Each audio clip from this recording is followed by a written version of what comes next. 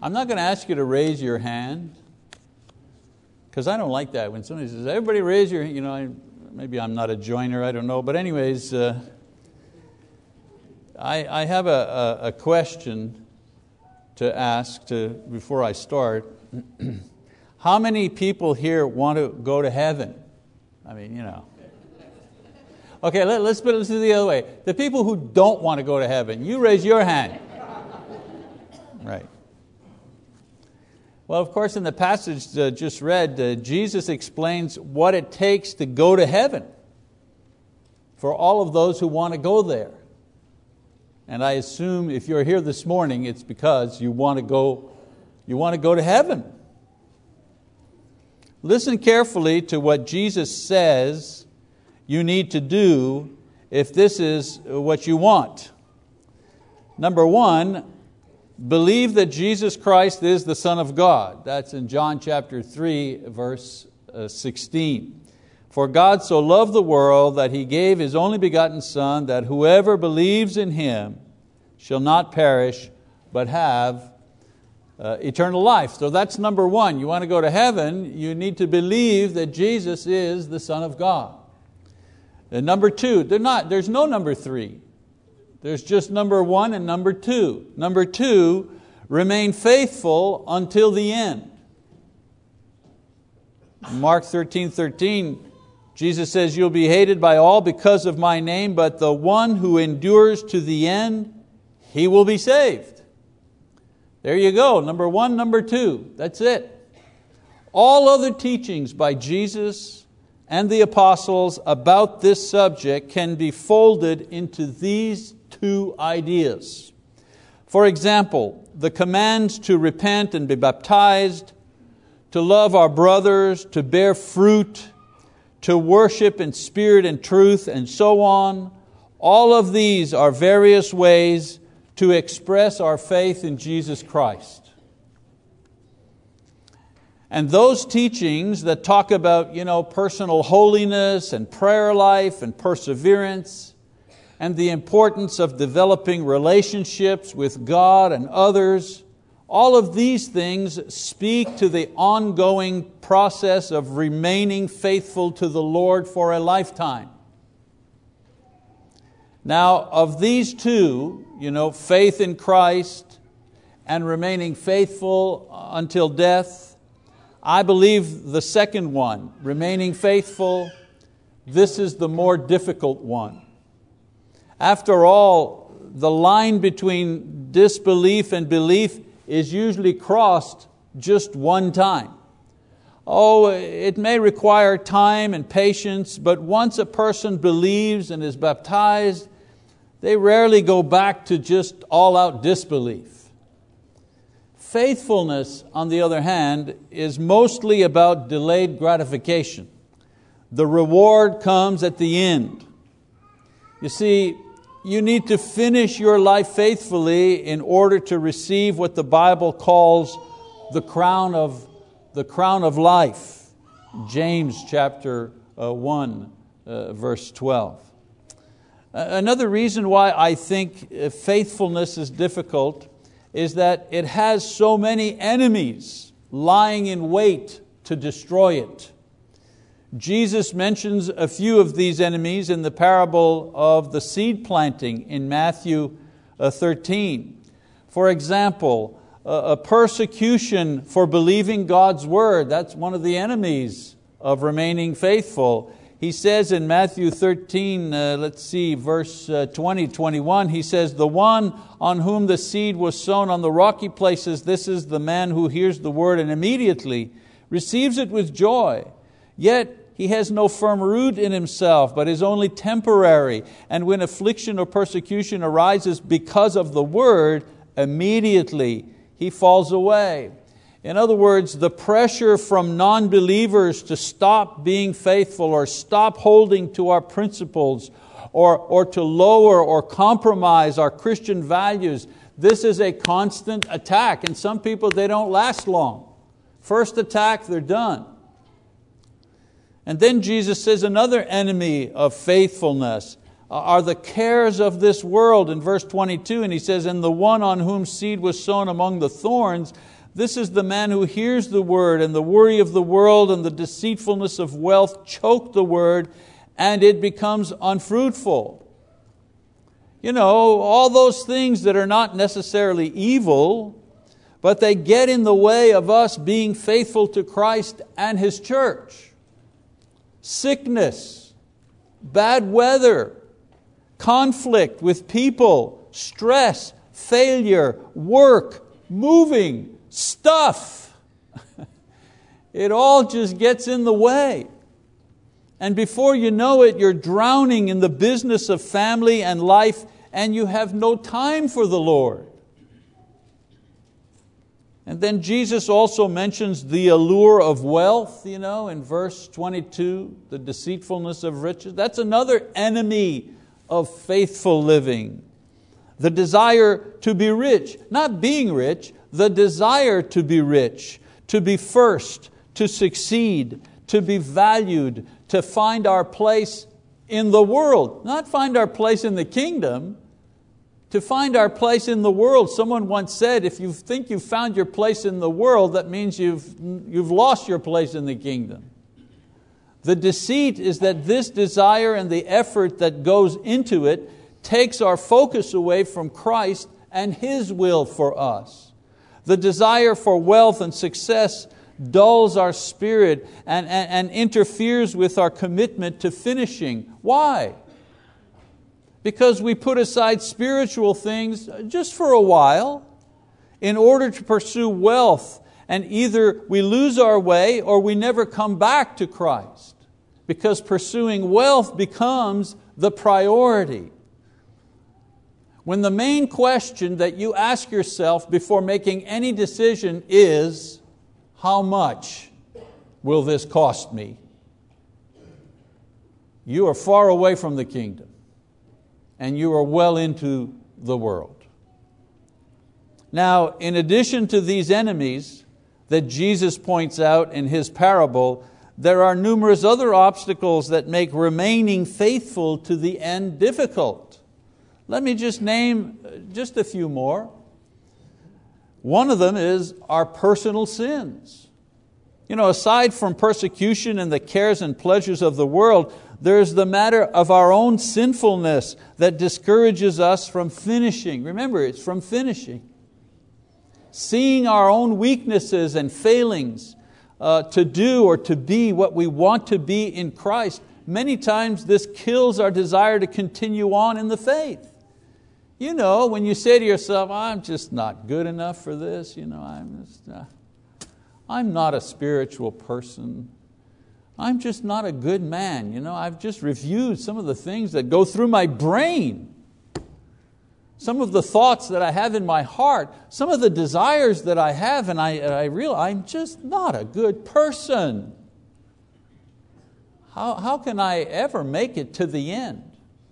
Yeah, that stuff, that gets in the way of finishing. And then, of course, unbelievers who draw us away. How many people have ignored Paul's warning in 2 Corinthians 6:14-16 not to be yoked or partnered with unbelievers and learned to live and regret it? Unbelievers influencing and discouraging believers to let go their faith in order to maintain a friendship or some kind of business or family relationship. Those who are not committed to Christ will never be a help to us in remaining faithful. I'm not saying we shouldn't have relationships with non-Christians. That would be impossible. I'm just reminding you that those who refuse to believe and honor Christ will always be a challenge to our own faithfulness, so we have to be aware of this. The one who has openly rejected Christ and not interested in heaven is not interested in you going to heaven either. I could go on with the list of reasons why remaining faithful until the end, in my opinion, is the most difficult command of the Lord to follow. The commentators talking about World Series, In baseball, for example, they're always listing what it takes for a team to reach the finals and win the championship. If it's baseball, they say, well, it takes a team that stays healthy. You got to stay healthy. If you're not healthy, you can't make it to the end. Or it takes a solid pitching. You got to have a good bullpen. Or you need to have hitters that can hit in the clutch or whatever. Things that it takes to make it to the end. Well, in the same way, I'd like to share with you what I think it takes for Christians to remain faithful to the end and get to heaven. Like the sign out front says, what does it take to get to heaven? Well, number one, it takes a firm decision. A firm decision. The first step in any successful enterprise is always the decision to go ahead and not quit until the end. We need to make up our minds about Christ once and for all. We're in or we're out, even if we don't know what the future holds. Peter the Apostle is a good example of this. In John chapter 6, we see a situation where things were going badly, as many disciples were deserting Jesus because it seemed that following Him was getting to be just a little too difficult. Jesus turns to His apostles and says, are you also going to leave me? You guys going to quit? And in verse 68, Peter replies, Lord, to whom shall we go? You have the words of eternal life. We have believed and have come to know that you are the Holy One of God. And Jesus said to His closest disciples, make up your mind. Decide. Are you in or are you out once and for all? And Peter confirms his original decision to follow Jesus and giving the reasons why. He's not in, he's all the way in. You see, you can't be faithful until the end if you're continually questioning or renegotiating your decision to follow Jesus. Think of the ideal spouse. Most here are married or have been married. Think of the ideal spouse, those of you who are not married or unmarried and would like to be. What would you want in the ideal spouse? How about someone who is totally faithful without a single doubt? How about that? Would you like that in a spouse? How about somebody who is completely devoted to you and the family that the two of you will create? Would you like that in a spouse? How about a person who is there for you through good or bad times, no matter what? Would you like that in a spouse? Well, here's my point. You see, Jesus likes that in disciples too. The same thing that we want in a spouse, He'd like in a disciple. Hey, it wouldn't hurt if you decide that this is the kind of spouse and disciple that you will be. So being faithful to the end requires a firm decision once and for all that Jesus Christ is my Lord and I will be faithful to Him no matter what. Amen, church. Thank you, I need the encouragement. The second thing getting to heaven requires is a reality check. A reality check. Okay, so you've made the firm decision and you've said your amen. You see, just because you made the decision doesn't automatically get you to the end faithfully. You need to realize that once you've made the decision, the gloves come off as far as the battle for your soul is concerned. Once you say, I'm done, I'm going to follow Jesus. I never have before and I am going to now. Or I've been weak-kneed about it and I'm just going to stiffen up and I'm going to really follow it. I'm all in, Lord. The minute you make that decision, the gloves come off. Because once you decide that you will be faithful, everything to lead you away from that decision will come into your lives. Here are some fairly common things that I've seen in the last 39 years of ministry. things that I've seen happen after someone decided to follow Jesus. Well, first of all, your old life shows up for a visit. Whether it be your old sins or your old habits or your old activities or your old friends, these will reappear to draw you away from Christ. I'll give you an example in my own life. So I'm a very young man, I'm not a Christian yet, but I'm searching. And I decide in my searching, you know what? I've got to stop living the way I live. I'm taking dope and I'm just, I'm useless. I've got to do something with my life. So I just pick up my bags and I sell my car and I take the money and I buy a ticket. I'm living in Canada, in Montreal, and I buy a one-way ticket to Vancouver. And I said, I'm going to go to the West Coast, and just start anew. And I got to, because I got to get away from this old life. So I get on the train and I go to Vancouver, and I'm living at the YMCA and I'm trying to start things new. And I get a package in the mail from my cousin who's living in Montreal. And in the package was a 1/4 pound of pure hash that this idiot sent through Canada Post.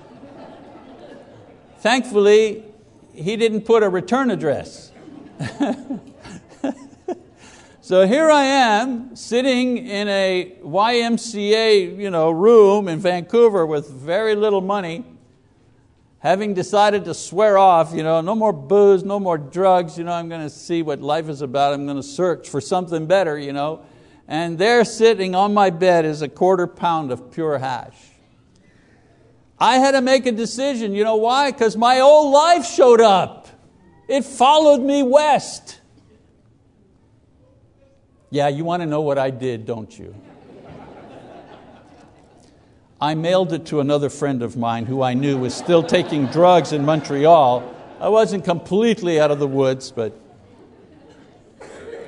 yeah, your old life shows up. Or someone or something will come between you and the church. The church is Christ's body, and one of its functions is to help each member remain faithful to the Lord. And the best way to draw someone away from Christ, therefore, is to find a way to separate him or her from the church. People who are separated from the body, for whatever reason, are usually separated from the head of the body, which is Jesus, and they're separated without much effort and little time. Don't ever buy into the idea, well, I'm a good Christian. Do you go to church? Oh, no. I don't need to do that. Me and the Lord, we got a thing. No, you don't have a thing. You don't have a thing unless you have a thing with the body. Another thing that challenges our commitment to fidelity, and that is doubt because of personal failure. Those who have decided to follow Christ take failure very, very hard. I think I do more spiritual counseling and encouragement to good Christian men and women who just are beat up by their own conscience than down and dirty sinners who are thinking of repenting. Those who have decided to follow Christ, they take failure very hard, moral failure or sickness or financial trouble or conflict at home or with other Christians. It hurts them terribly. Many believers mistakenly equate failure with loss of faith or doubt. For example, they say to themselves, if I really believed, then I wouldn't fail, or I wouldn't fail so badly, or I wouldn't fail so often, or I wouldn't fail in this way. The mistaken idea is that if God is good and my faith is true and the church is right, then all these things, they wouldn't really happen to me, would they? Why should I continue? What's the point? I've preached these type of sermons before, telling people in advance what to watch out for. And they say, amen, Brother Mike. And thank you, Brother Mike, for helping me stand firm. But many of them fall away anyways. This is a picture of the original congregation in Montreal that met in our home. This is about 1985, somewhere around there, 1985. 50% of these people here are no longer following Christ, at least. I'll tell you something, I'm no prophet, but there are some here today who will not be here in 1 year, let alone at the end of their lives. All because they couldn't face reality. Being faithful means facing opposition from every direction. That's why Jesus said, and a man's enemies will be the members of his own household. Matthew 10:36. Jesus didn't mean that you had to be at war with your family in order to be a Christian. He was simply warning those who had decided to follow Him that in the battle for your faithfulness, even your own family could become an obstacle. That's how rough it can get. My mother said to me when I told her that I had become a Christian and I was joyful about it, and she should have been happy that I was a Christian, I'd at least stop doing the crazy things that I was doing. She said, I give you 2 years. I give it 2 years. Another one of your crazy ideas, So if you want to be faithful to the end, it requires that you be aware of how nasty the fight is going to be and the price that you may have to pay in order to get to the end. And then finally, aside from a firm decision and a serious reality check, in order to be faithful until the end, it takes trust in the Lord. Jesus has not asked us to do what is impossible. The Hebrew writer says that Jesus is the author and the perfecter of our faith. Hebrews chapter 12. In other words, He's there at the beginning, helping us to believe unto salvation. He's there washing us clean of sin and baptism and blessing us with the Holy Spirit at the beginning of our walk. And He's also there guiding and sustaining us each day in our walk of faith until the end. As He's promised, I am with you always, Matthew 28:20. And in Hebrews 13:5, the Spirit says, I will never desert you, nor will I ever forsake you. It's not that He's just at the finish line waiting for us to arrive. He's with us every step of the way, through every obstacle and discouragement and temptation. He's always there. So when I win, I trust that He will receive my praise and thanksgiving. And when I lose, I trust in His continued grace and mercy, and I move on. And when I'm tempted or doubtful or discouraged or confused, I trust that He can and He will enable me to continue believing in Him and show me the way that I must go. I trust Him enough to look forward to the promise of heaven and not backwards to my many, many, many failures. The number one mistake all of us make, we look backwards instead of forwards. What does Paul say? Forgetting what lies behind and reaching forward to what lies ahead, I press on toward the goal for the prize of the upward call of God in Christ Jesus. And what is the prize of the upward call? It's eternal life with God in heaven. That's the prize. I trust Him enough to know that what He has promised, He will indeed give me in the end. So I run the race with confidence. You can't be faithful to the end without trusting in Jesus, because that's what the journey is about. It's about trust every step of the way. We enter into eternal heavenly realms by the power of the Son of God, and we are carried there by the wings of trust which we develop through a lifetime of faithfulness to Him. There's an old saying that goes, everybody wants to go to heaven, but nobody wants to die. That saying may be true for doubters and unbelievers because they don't know what to expect after death, so they don't want to die. They want to have heaven here on earth. They'd like to go to a heavenly place, but they're not sure it exists, so they'd rather stay here on earth as long as they can, just in case. For Christians, this saying should be changed to the following: everybody wants to go to heaven, but only a few make the decision once and for all to go there. And only a few are ready for the opposition that they will encounter along the way. And only a few are willing to completely trust Jesus to get them there safely. When Jesus said, "For the gate is small and the way is narrow that leads to life, and there are few who find it," Matthew 7:14, He wasn't saying that God wanted the way to be narrow and difficult with only a few on it. That's not what He wants. He just knew that not everybody, certainly not the majority, would be willing to give what it would take to find the road and then follow it all the way home. I know that everyone here wants to go to heaven. I just hope that after this lesson you'll also know what it will take to get you there. If anyone here this morning needs help to begin the journey through repentance and baptism, or the prayers to carry on in a difficult moment, please, we encourage you to come forward now as we stand and as we sing our song of encouragement. Shall we do that now, please?